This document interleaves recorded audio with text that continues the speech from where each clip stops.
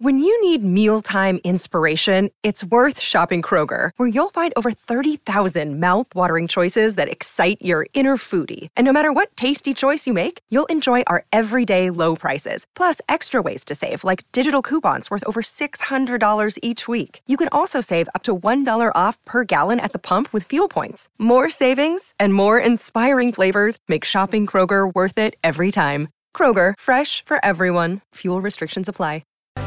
Welcome back to Sports Day. It's a dedication for some frustrated West Tigers fans. My happiness. Big news today. Most of the board, bar one, stepping down from their roles, including the CEO and the chairman of the West Tigers. Lee Hadjiman-Tellis will be on with Vossi and James Magnuson breakfast tomorrow about 8 o'clock for those listening through SEN.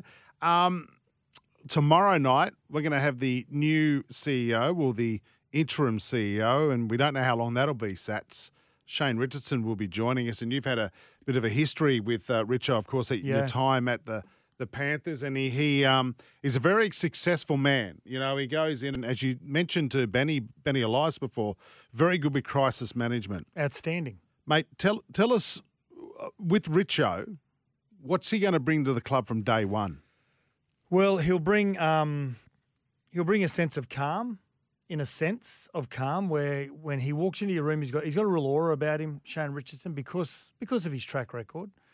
But in saying that, he brings a sense of calm, but also a sense of uneasiness. And now many people are saying you can't have that in the same room. Well, you can. One, because of his experience, and two, he makes you feel uneasy in a good way, because he makes you become a better person within your role. So he challenges you. Absolutely. He'll ask questions that you don't want asked in some cases, but it's all about developing people within the organisation. He's ruthless in a good way. He's intelligent from both financially. He comes from a finance background before he got involved in rugby league. He's very intelligent operationally as well. He's got a great understanding of all facets of operations in rugby league. And that comes from the salary cap to commercial department to the digital age, which is really important now.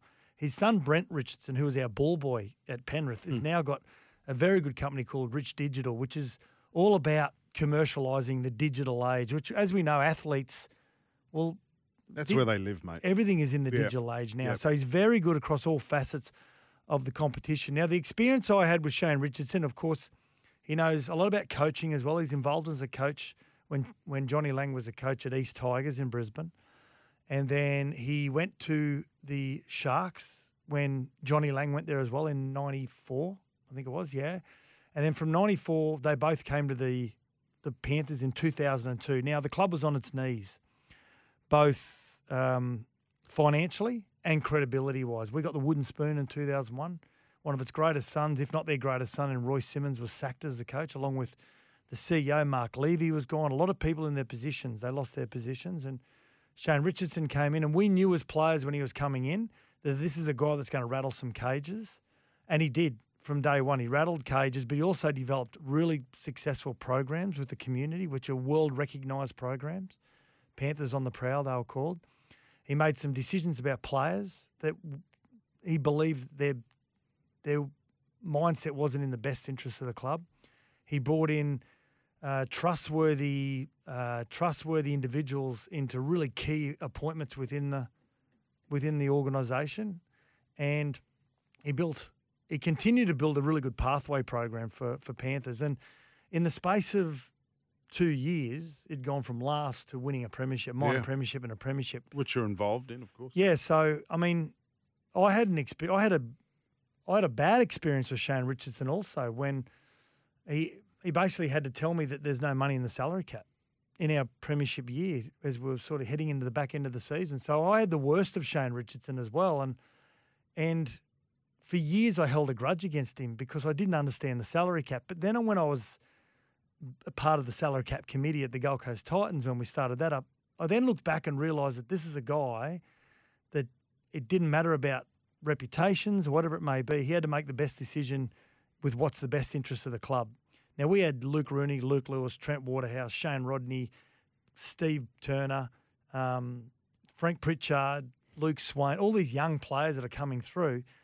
And it made sense that a guy that was 31 didn't have a future at the club. At the time, I didn't agree with it, but he made the right decision based on the salary cap. So that's the sort of guy that you get. Yeah, that's good. I guess. And it's what the West Tigers are in exactly the same position. Well, you talk about players, went to the club and there was players that maybe mentally weren't there. And yeah.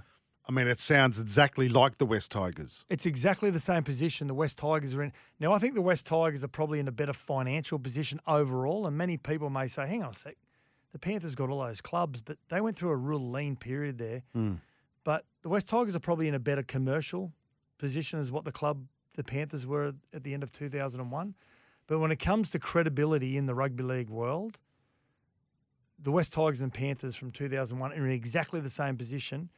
And the difference was we made 2 changes to our team in 2003, 2 notable changes. A young front row by the name of Ben Ross came, untested, and turned into a grand final and a State of Origin front rower. And Preston Campbell came over from Cronulla.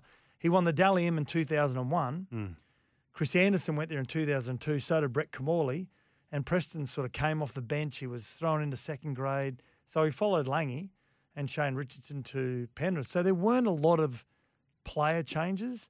What he did do is he identifies success and he implements it very, very well. And he implements it, most importantly, rapidly. How good will he be for Benji? He'll allow Benji to do Benji's job.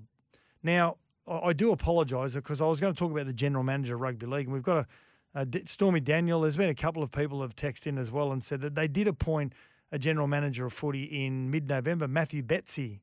So, and that's really important. They've got a strong general manager that understands all the facets of the rugby league operation. Most importantly, recruitment and retention, salary cap, how to run a successful rugby league operations as well, implementing the right people that know what success look like, and also ensuring you don't have people around you that are yes men, that are going to ask questions to the general manager and the CEO. And if they've got that in the general manager of footy with Matthew Betsy, both he and Shane Richardson will work swimmingly together and allow Benji to do what Benji does, and that is ensure that he can focus on the team and the underbelly, what's coming through as well. Yeah, that's good. Lee Hadjman, tell us, we're talking about him earlier, off the air, you and I, and mate, you think it's really important that rugby league doesn't lose a bloke like that? Absolutely, yeah. I mean, he is the major sponsor, Bryden's Lawyers. He was a major sponsor of New South Wales Origin team and program there for a number of years. This is a guy that loves rugby league to his core, okay? And he probably admits that he felt as though as chairman when the club was failing that he had to probably inject himself into the club and the rugby league operations and comment about the rugby league operation more because the club was failing on the field. But probably less is best from your chairman. He probably understands that. But this is a guy that's not only injected a lot of money into the game, but he injects a lot of money and ensures that a lot of the pathways and grassroots are funded as well. I hope through this whole experience we don't lose him to the game as a fan, most importantly, because you can carry a lot of battle scars from it. And he's a good man, Lee Hadjim. His decisions and his comments come from a really, really good place. Yeah. Rightio. They've lost a few players over the years, haven't they? They have. We're talking about this off there as well. I can't believe there's a list of 17, a full squad, a full team of players that they've lost over the years. I mean, one of the biggest ones is their local junior, Teddy Tedesco. Yeah. Like well, that Junior Totolo, I didn't realise actually spent a lot of time. He was a junior Totolo, wasn't he? Yeah, he was. Never got his crack. Marty Tapau? Marty Tapau was there as well. They haven't had a lot of success since 2000. Won a comp in 2005, of course. Only played in a couple of final series, a few finals of series as well. But Mitchell Moses, of course, is the nephew of Benny Elias. Curtis Sirenen, Chrissy Heinington. Curtis Sirenen. There's an argument there that some of them, not Curtis, but there's some of these players that were they at an age where they were either too young and weren't showing enough, or they too old that they probably moved them on. Tamade Martin. Yeah. The West Tigers boy. He was a Kebra Park boy. Then West Tigers had a really good relationship with the West Tigers for a number of years. That's where they got Benji and players like Tamaro Martin out of. So Andrew Fafita was another one. Yeah. Robbie Farah, they let him go. But now, the assistant coach of the club, he's back there. Did we talk about Woodsy? Aaron Wood, Over promoting the game in Las Vegas at the moment. We're still scratching our head about that. But he was another one they let go. Just wondering, you mentioned Mitch Moses, gone. Benji, they let Benji go towards the end of his career. Josh Adokar. Wow. Josh Adokar was at the West Tigers. Yeah, both he and Suliasi Vunivalu made their debuts at Leichhardt one day. I think they both scored. They scored multiple tries, both on the same day, and both wearing the same number. I'm led to believe. I think it was 23. I think it was. Bo Ryan. They say, but he wasn't a state of origin player, but Bo Ryan's really good for team dynamics as well. And he played with Marika Korobidi was a player as well. He went to Melbourne after that. And of Blake course, Austin, who went to the Raiders. Yep. So most notable, I suppose, their retention has been poor. Their recruitment has been poor over the years as well. I've got to say, I felt as though the second Michael Maguire was a poor one by the club. I think the club was in a position where they let players and aspirational people in the club make decisions. Is it harsh in saying mediocre players?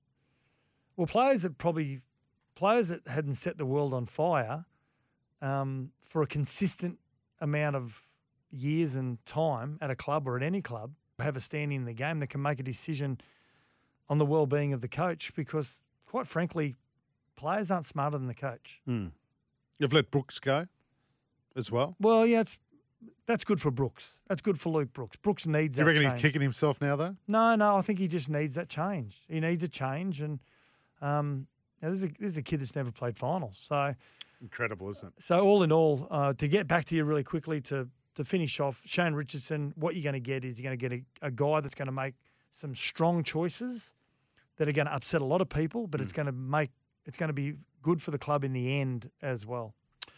Lots of texts coming through about the West Tigers. I know some tongue-in-cheek are going, geez, thanks. Now my Dragons are going to be wooden spooners next year. Ryan Pappenhausen. Was he a West Tiger? He was a West Tiger.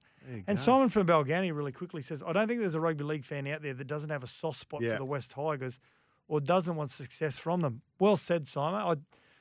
I'd only spent a year at the club, but I thoroughly enjoyed my year at the club. I really did. From their CEO, Steve Noyce, their coach, Tim Sheens, to Brian Hoder, the head of one of the head trainers. Just really good people in the club. So, Simon, I think you're right there. There are a lot of people that do have a soft spot for the Tigers there. It's funny because I heard today, too, a lot of the decisions recently have been kind of marketing decisions. How do we get the fans excited about the club? Bringing back your Tim Sheens, bringing in Benji Marshall, like a double ticket and all that stuff, and everything's failed. Like the Sheens experiment failed badly. Yeah, it did. It did. It was embarrassing, Sats. But in saying that, there was no. I'm not blaming Sheensy for this, by the way. The club is the game itself is lacking the depth of high quality, and I'm not saying quality coaches. I'm saying high quality coaches, like experienced. Yeah, and Tim Sheens, to his credit, sort of said he put his hand up and said, "I'll come and do it."